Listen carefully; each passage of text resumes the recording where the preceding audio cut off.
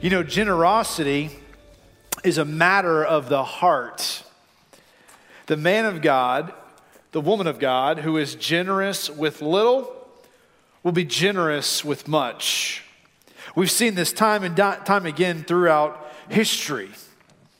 William Wilberforce, who's one of my all-time favorite heroes, which I feel like I say that every week, don't I? I have lots and lots of heroes. Okay. This man helped abolish the slave trade in Great Britain. As a politician, he was a wealthy man, but the vast majority of his resources he gave away.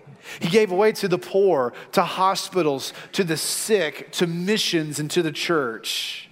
James Cash Penney, founder of J.C. Penney, was a man who was quick to give away his resources to bless others. He gave money away to hospitals and to the poor, and then the Great Depression hit. When he lost everything in the Great Depression, he still made a commitment that no matter what, he's going to be generous. I read at one point that he was giving away 90% of his resources for the sake of missions and ministry. This week I discovered that Hobby Lobby, 8% of every dollar spent, not of their profits, just every dollar that is spent goes directly to missions. And I want you to know that my wife is single-handedly fulfilling the Great Commission. So whether you're rich or whether you're poor, your generosity is on full display by how you spend your money. This morning, I want you to see the motivation behind the giving that you and I are to have. Let me show you. Grab your Bibles and turn with me to 2 Corinthians chapter 9. 2 Corinthians chapter 9. We're in the middle of a sermon series called Pray, Give, Go. And over these 3 weeks, we're looking in the New Testament at 3 ways all of us together can be a part of fulfilling the Great Commission.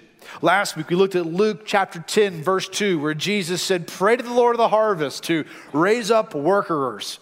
And so what we do, we challenged our church to set your alarms on your phones to 10:2.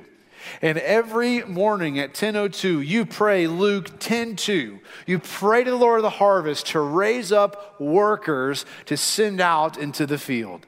Well, today we're going to look at another way that we get to join God in his mission of redeeming the nations and our neighbors, and it's through our giving. Money is one of the most addressed topics or themes in the Bible because God cares about us. And because he cares about us, he wants us to know how to steward our resources. God wants to equip you on how to manage your money. And so the Bible is saturated with truths and principles that you and I are to apply on how we handle the resources that he has entrusted to us. Well, in Acts chapter 11, there were some prophets who predicted that by the Spirit, there would be a severe famine throughout the entire world.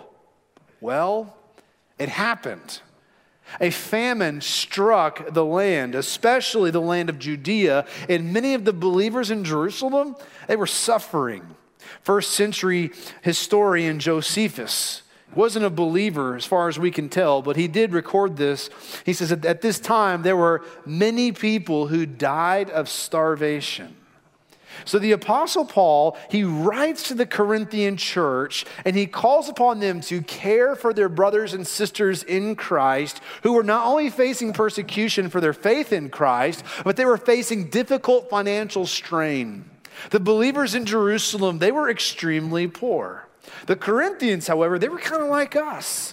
They were doing relatively well. They were living in peace and in prosperity. But then in chapter 8, Paul reminds the church of the commitment that they had made a year earlier to send money to the believers. So since money is a sensitive topic and he's wanting to lead them to make sure to fulfill their commitment, he's very tender and gentle, and he reminds them of the commitment that they made, and he tenderly walks them through the process for how the money is going to go from Corinth to Jerusalem. Now again, this is money going to people they've never met, and as the crow flies, it's 900 miles from Corinth to Jerusalem. And they're going to be sending these resources to help these poor believers who are scattered there. So he gives them instruction. Here's his plan. Go ahead and get the collection ready. Okay, take up your offering, get the money ready. I and Timothy, we're going to send Titus and 2 other men, and they're going to come and they're going to collect the money. And then in verses 16 through 24 of chapter 8, he's speaking to their integrity. He says, these are men of character, these are men of honor, and they're going to take this money to Jerusalem. He gives some specifics of why. In 2 Corinthians 8, verse 20, he says this, we're taking this precaution so that no one will criticize us about this large sum that we are administering.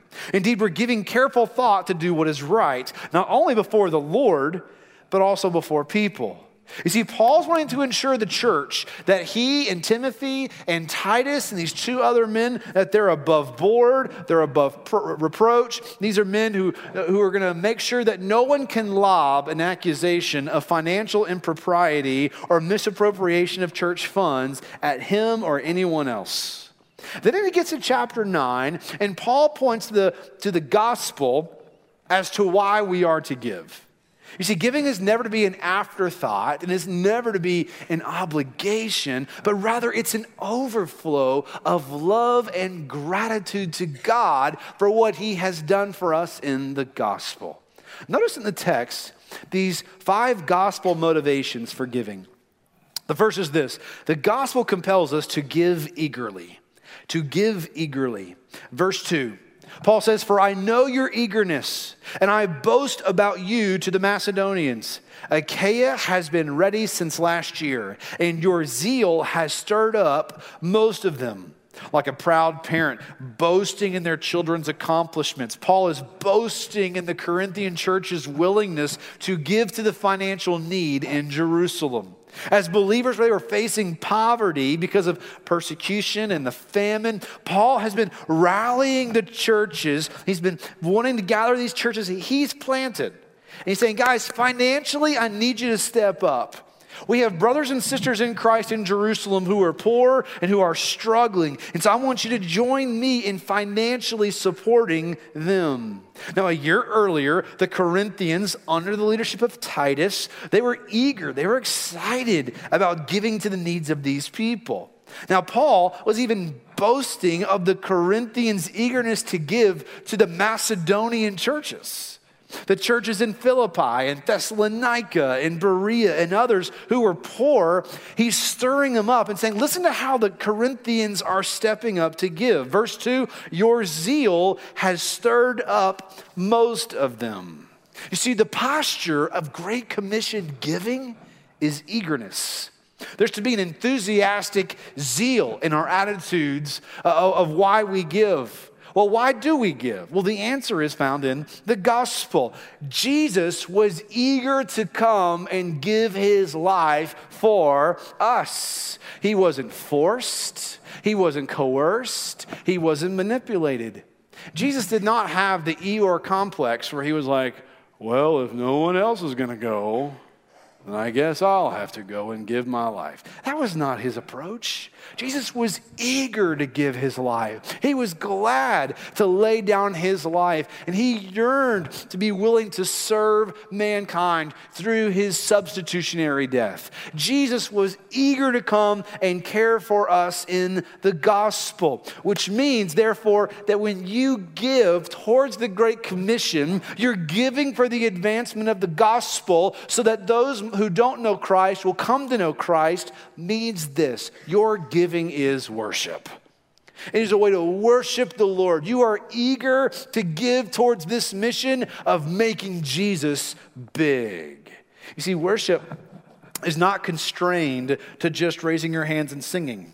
And it's not constrained to sitting still and listening to the word of God. It's not constrained just to your closet where you get alone with the Lord and his word. Worship includes your giving. It's an eagerness to be a part of investing financially in the work of God, which means when the time comes at close of worship, it's like, yes, we get to worship by giving. Give me that basket over here. Let's worship. Right? There's an eagerness here, verse 2. In Exodus 36, Moses, he summoned these skilled carpenters and construction workers and these artists, and they're going to build a tabernacle. Well, one day the craftsmen come to Moses and like, hey, Moses, we have too many supplies. The people keep giving and we have too much. And so in Exodus 36, verse 6 says, after Moses gave an order, they sent a proclamation throughout the camp. Let no man or woman make anything else as an offering for the sanctuary. So the people stopped. The materials were sufficient for them to do all the work. There was more than enough. Now imagine this happening. The people are so eager to be a part of what God is doing through this tabernacle, they just keep giving more and more and more stuff. And eventually they say, stop bringing your stuff. Now, listen, I believe the Bible is the Word of God. It is inerrant. It has no mixture of error. When I get to this, I'm just like, oh my goodness, you're telling people to stop giving? That'd be kind of like us setting up our deacons on the perimeter of our church with their arms crossed saying, hey, you can come in, but you're not giving. Keep your money to yourself. We have more than enough. You all have given way too much. You need to stop. I'm like, what? That's what's happening. The people, they were so eager to give to the work of the Lord. They just kept coming. Eventually, Moses says, y'all got to stop because you've brought us too much. You see, when you see what God is up to, there is an eagerness in which you want to be a part. You want to give. You want to be a part of financially investing in the work of the Lord. You see, your giving, it's worship. You exalt Christ by leveraging your resources for the sake of his glory. It's a burden to no one when you follow Christ. It's a delight. It's a joy. I want you to see, secondly, the gospel compels us to give generously. To give generously. Verse 6, Paul says, the point is this: the person who sows sparingly will also reap sparingly. And the person who sows generously will also reap generously. You see, if you give little, you receive back little. If you give much, you receive back much. Paul says, just look at the farmer. The farmer who only sprinkles a few seeds, it's kind of a pretty weak crop. But the farmer who is bountiful, who spreads his seed far and wide, who is generous in his sowing, will reap back a rich harvest. You see, Paul is applying the principle of sowing and harvesting, verse 6, to Great Commission giving. You see, being cheap and tight-fisted, these are never to be the attitudes of believers, because God has not been cheap or tight-fisted towards us. In fact, if you go back to 2 Corinthians 8, verse 9, it says, for you know the grace of our Lord Jesus Christ. Though he was rich, for your sake he became poor, so that by his poverty you might become rich. You see, generous giving is compelled by a generous God who gave us his best, his one and only Son. What's so amazing is the generosity of God to us in Christ. That he who was rich, who had the glory of heaven, he left it to humble himself and take on poverty. So that through his poverty, those who trust in him, we might become rich. You and I, we were once beggars, but now we are heirs. We were once in the outhouse, we're now in the penthouse.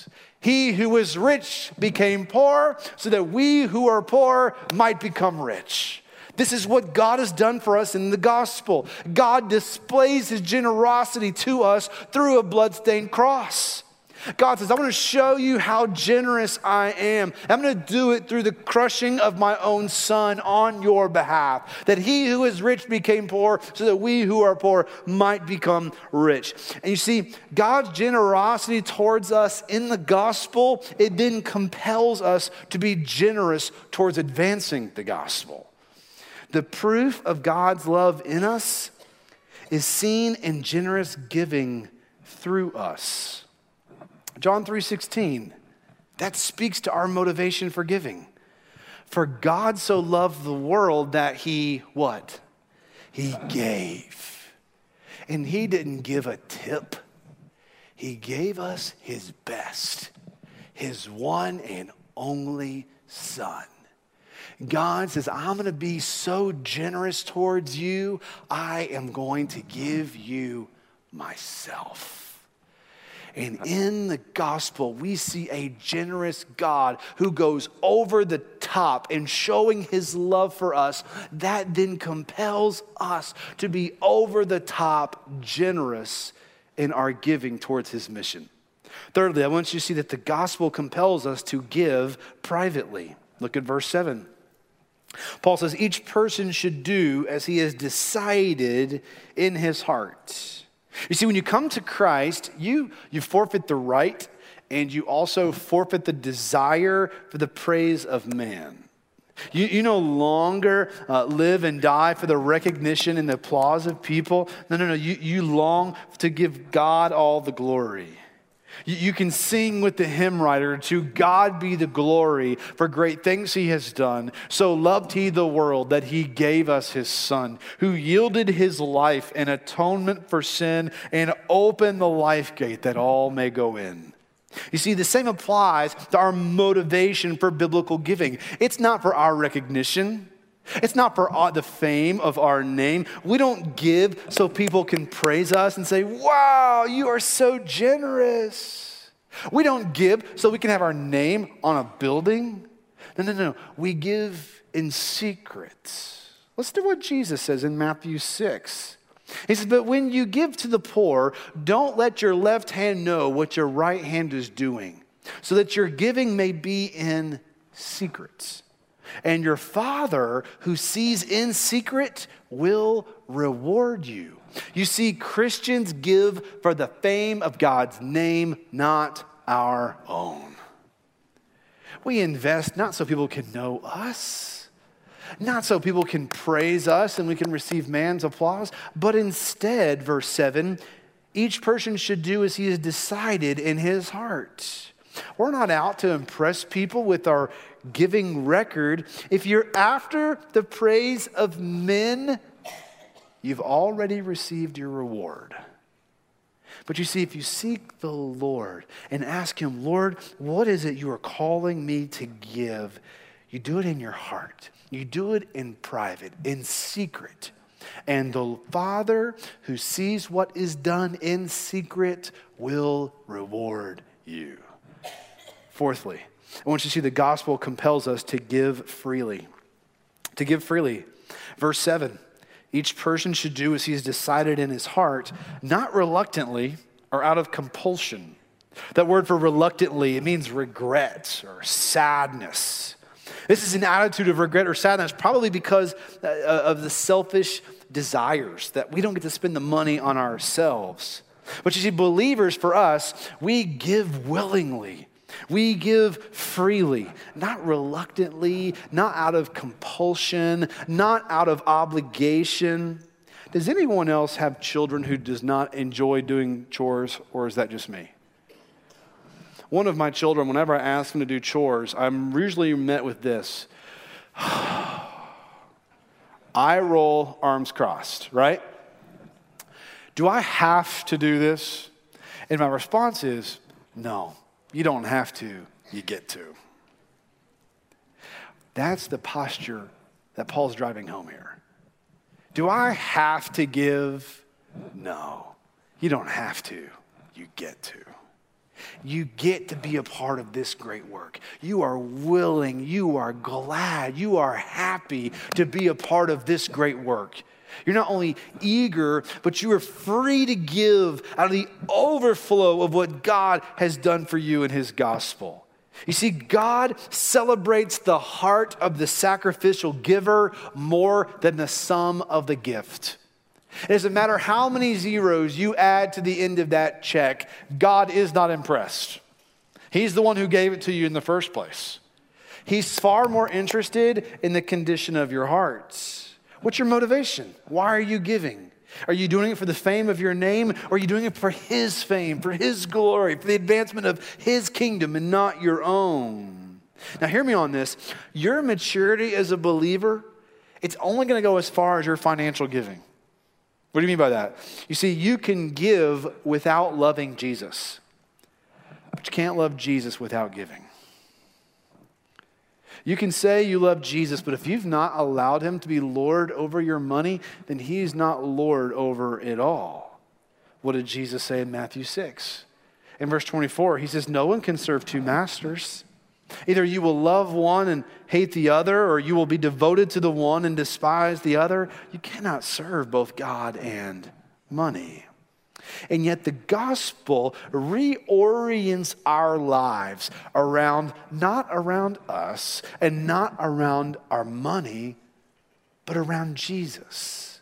Jesus becomes the center of our hearts and the center of our home and the center of our finances. And when we see how he freely and gladly and willingly gave himself up for us, it is then that we are freely and willingly and gladly willing to financially invest in his mission.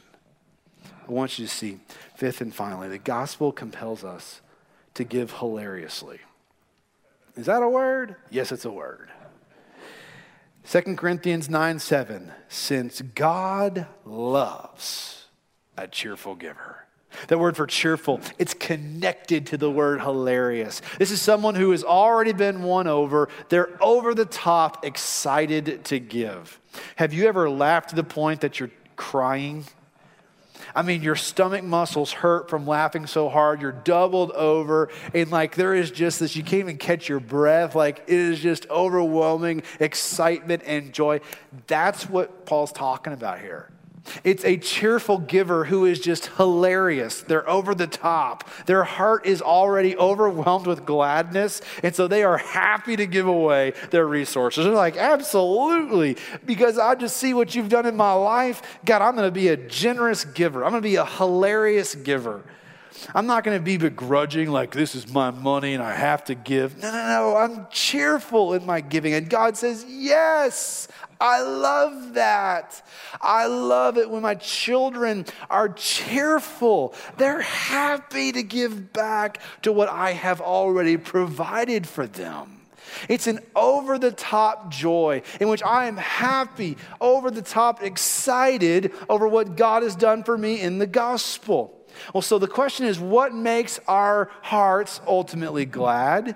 What ultimately makes your heart happy? The answer is the grace of Jesus. When you see all that God has done for you through his Son, it overwhelms your heart. You're blown away by God's kindness. That before we knew Jesus, we were dangling over the mouth of hell by a thread, and then Jesus comes and he rescues us.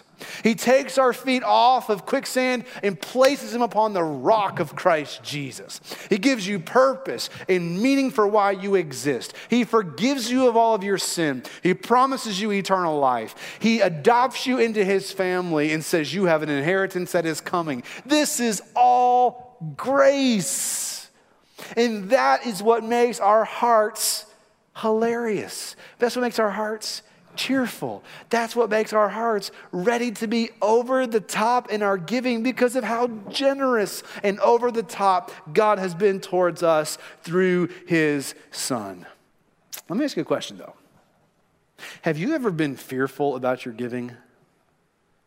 Thinking, God, I'm going to do this. I'm going to obey, but the numbers don't add up. They just don't make sense. Then verse 8 is your answer. The text says, and God is able. 3 good words. Stamp them on your checkbook. God is able to do what? To make every grace overflow to you, so that in every way, always having everything you need, you may excel in every good work. Underline those 3 words. God is able. He is able to meet all of your needs, to make his grace overflow into your life so that you may excel in every good work. 10 times the word grace shows up in chapters 8 and 9. And the God's grace, it overflows into your life in which he shows himself faithful as your provider, as your protector, as the one who goes before you. God is able, he is faithful, and he will meet all of your needs. verse 8. God is saying, trust me. With your finances, God is saying, trust me. Do I not own the cattle on 1,000 hills? Am I not the one who gives you life and breath? Am I not the one who decides your day of birth and your day of death? Am I not the one who knows all things and holds all things together by the word of my voice? Trust me, even in your finances. So what's that mean for us as a faith family? I want you to hear me today. We are better together in our giving. You see, giving with Westwood means impacting the nations and our neighbors together. Let me show you a quick snapshot of how we impact the nations and our neighbors together. First, locally. These are not all of our ministries, but they are some that are here. It's not an exhaustive list, but let's take, for example, our benevolence ministry. It's a great gospel ministry. So if someone needs gas for their car, if they need food, if they need help keeping their lights on, we as a faith family want to be able to help take care of those in need. And we get to share the gospel with those whom we get to meet the needs that they have, whether it's food or diapers. We have backpack buddies. It's a ministry that our church is a part of in which we help feed hungry kids every weekend during the school year. It's an amazing ministry in which we get to come and be a part of meeting the need of these families where they don't have food to eat while they're at school. We have all kinds of local ministries like Kevin Derryberry Ministries, where God uses this man to preach the gospel amongst those who are forgotten by society. He goes into prisons and he preaches Jesus, an incredible evangelist. We are currently as a church supporting a missionary through the Fellowship of Christian Athletes at University of Alabama at Birmingham. Every week, this man is standing before the football team and other sport teams, and he is preaching the gospel. He's making much of Christ. He's making disciples. It's an incredible ministry. Then you've got a global component to our giving. We have what's called the cooperative program. The cooperative program, I want to press pause there for just a minute because this is significant. This is the single greatest mission funding agency in the history of the church. And I'm not exaggerating. We are a part of that. There are around 40,000 Southern Baptist churches in the United States. The cooperative program is where all churches pull our money together into one big pot, if you can consider it like that. And then all that money, when it's brought together, it's then divided into different mission agencies, into different ways of going. So half of that money goes directly to the International Mission Board, where it is currently funding 5,000 international missionaries who are in every country in the world preaching the gospel. I saw a statistic recently that every 10 seconds, the INB is seeing someone come to faith in Jesus. Every 30 seconds, they're seeing a church planted. It's an incredible mission force that you and I are a part of just by giving to Westwood. What's also amazing about the cooperative program is another portion of that goes to the North American Mission Board. This is a church planting ministry. It's an agency that is planting churches in hard-to-reach places right here in the United States and in Canada. And they are planting churches at an incredible rate of trying to push back against lostness. Another component of that cooperative program money is seminaries. There are 6 Southern Baptist seminaries located all throughout the United States that are currently training missionaries and pastors. When you were faithfully giving to your local church, you were helping pay for my seminary education. It's an incredible mission sending agency, and there are so many other entities that the cooperative program helps support, and so that the gospel goes forth, and all the churches get to do it together. Every Easter, we have what's called the Annie Armstrong Easter Offering, and every penny given to the Annie Armstrong Easter Offering goes directly to church planting right here in the United States. We have every Christmas, the Lottie Moon Christmas Offering. Every penny given to the Lottie Moon Christmas Offering goes directly to the field to advance the gospel amongst those who are unreached. We have Doulos Partners with David Johnson, who's a member here at Westwood. He's president and CEO of this organization. In fact, at 8:30, his wife was sitting right there this morning. He preaches for us periodically here on Sunday mornings. This mission sending agency is amazing. Last month, they saw over 184,000 people come to faith in Jesus. 184,000, most of them throughout sub-Saharan Africa. They saw over 1,000 churches planted. I mean, it's mind-boggling the numbers of what God is doing around the world through these agencies. And you and I, we are a part of this together. 2 years ago, we had Compassion come, and we as a church, by individual families, we sponsored hundreds of kids through our child sponsorship program. Currently, as a church, we have missionaries serving in Swaziland, Belize, Uganda, Ecuador, and Mexico. And when you and I give, we help support and fund the gospel into all of these different nations through these leaders. You see, when a farmer is won to Christ in North Korea, you and I together, we're a part of that.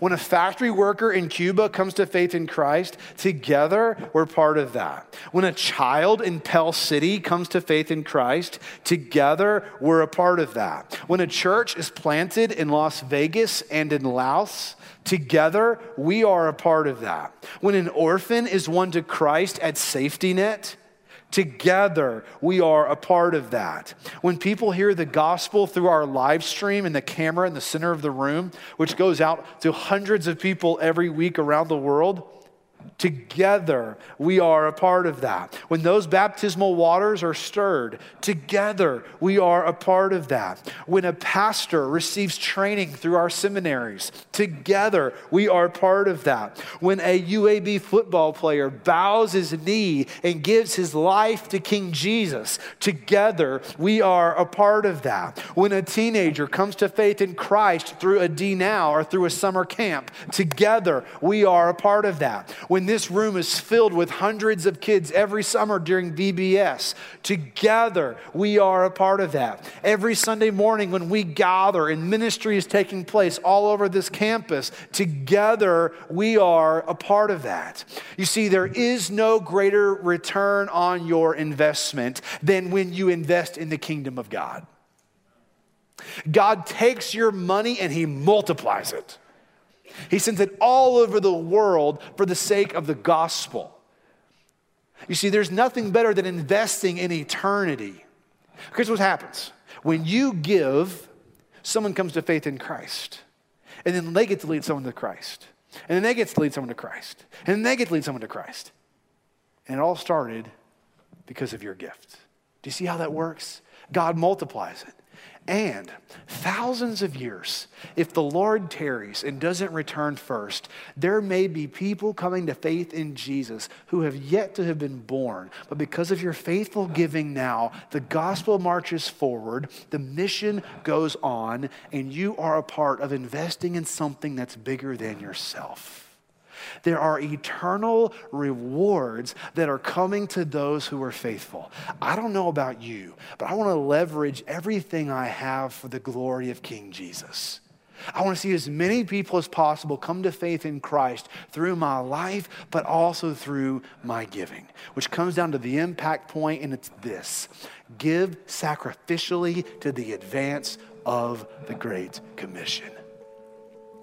We all together give sacrificially. Why? Because Jesus sacrificed Himself for us. The gospel is our motivation for why we give. And we want to see more people come to know Jesus. And so we financially give so that those who don't know Him might come to know Jesus Christ. Is there anything better than investing in that? Because God is generous. And He proves it through a blood-stained cross. And when you look to Jesus, you see the generosity of God on display. And so now, as those who have been rescued, as those who have been ransomed in the gospel, we now get to join God in His mission of spreading the good news of Jesus Christ.